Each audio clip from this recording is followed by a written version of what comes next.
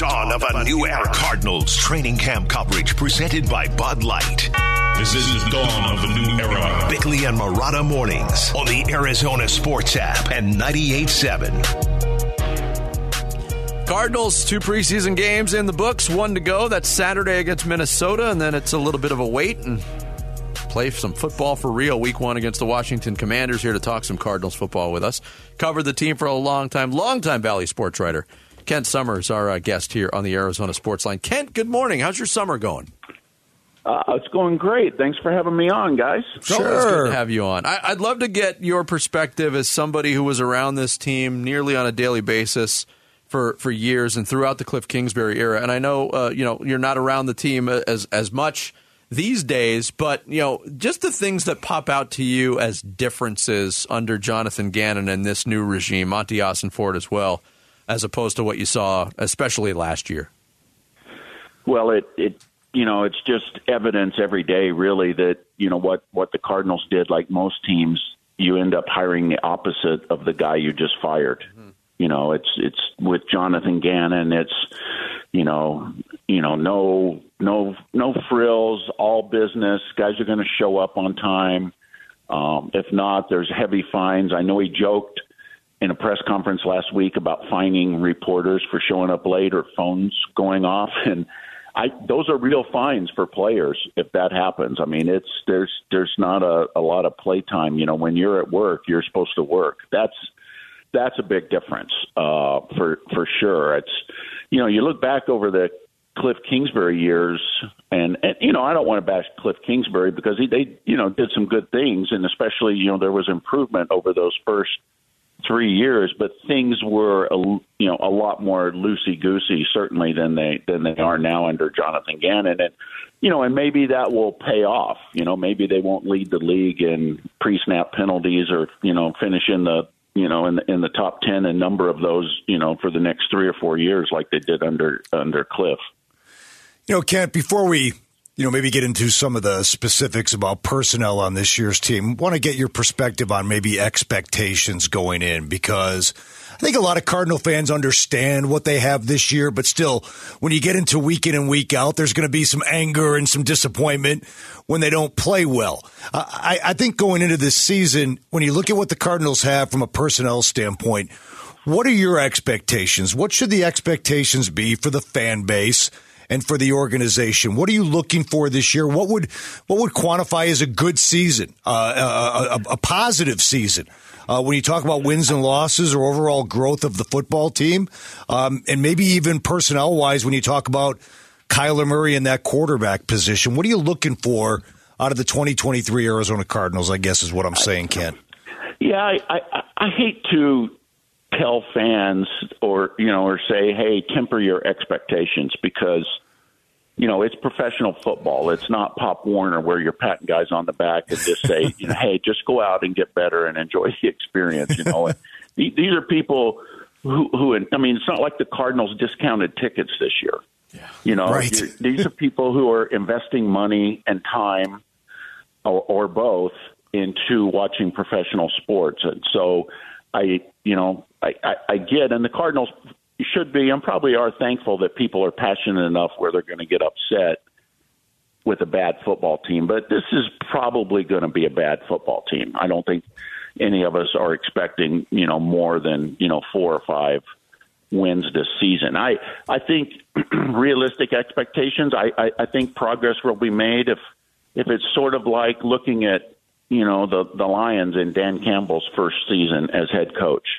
If it's a competitive team, a team that plays hard, that looks like it's well coached, that gets plays in on time, that doesn't have a lot of dumb penalties or dumb mistakes, where you can look at it and say, hey, maybe out of the 15 guys they need to step up, maybe 5 of them turn out to be really good players, and they form part of a core going forward. I think that's the realistic expectation. I think Cardinal fans should expect Kyler Murray to return at some point, around mid-season, if not before, and to find out if he can play and if he really fits into this system. I think Kyler needs to do that. I think the Cardinals need to see him do that because obviously some big decisions are coming up in next offseason with those 2 high draft picks. Kent Summers, our guest here on the Arizona Sports Line. When I ask this question, we'll consider all the caveats, and those are it's preseason, it's a new system, he's learning a new position. All that being said, Kent, how real should the concern be about Isaiah Simmons and his transition to becoming a safety? Oh, very real. Very real. I thought that game Saturday night was a huge disappointment for him. He was beaten in coverage a couple times. I'm not really sure what he was thinking on the touchdown run where he seemed to, back off at the goal line when he could have blown up Buechele.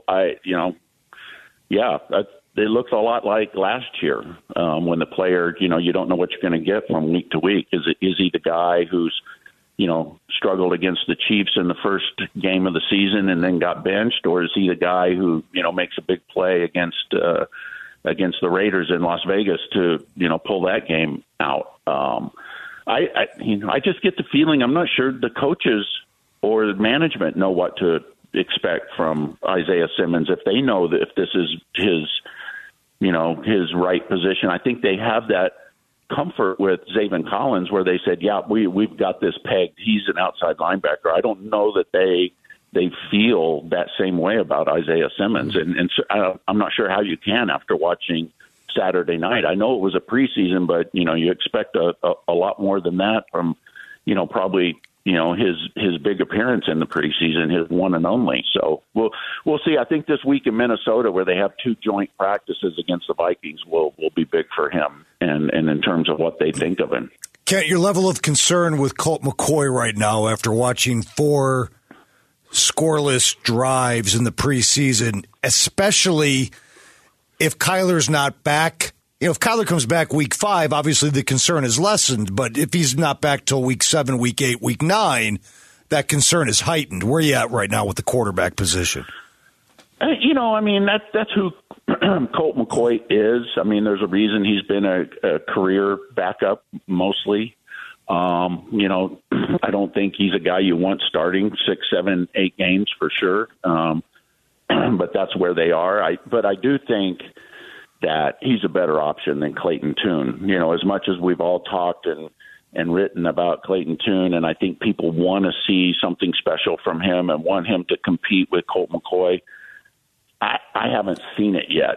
I don't know that you can go in and play Washington in week 1 with that defensive front with a rookie quarterback playing behind a center, Froholt, who's had 4 career starts at the position. That just doesn't make a lot of sense to me. So I'd have to see a lot more from Clayton Tune to convince me that he should, start over Colt McCoy. But, it's just kind of goes to what this offense is right now. We haven't seen Zach Ertz in this offense yet.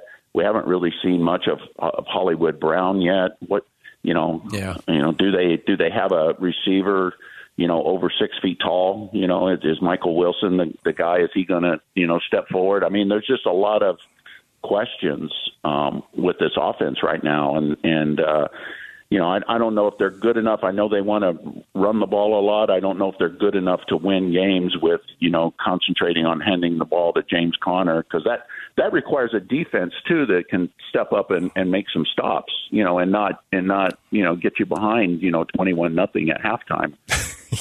Or whatever. So, I think Colt McCoy, that's who he is. I think there's a level of comfort with him. You know what you're going to get, but it's going to be a struggle all season for sure. Yeah, Kent, thanks so much for the time. We really appreciate it. Always enjoy the conversation. Hopefully, we can do it again soon. Thanks for having me, guys.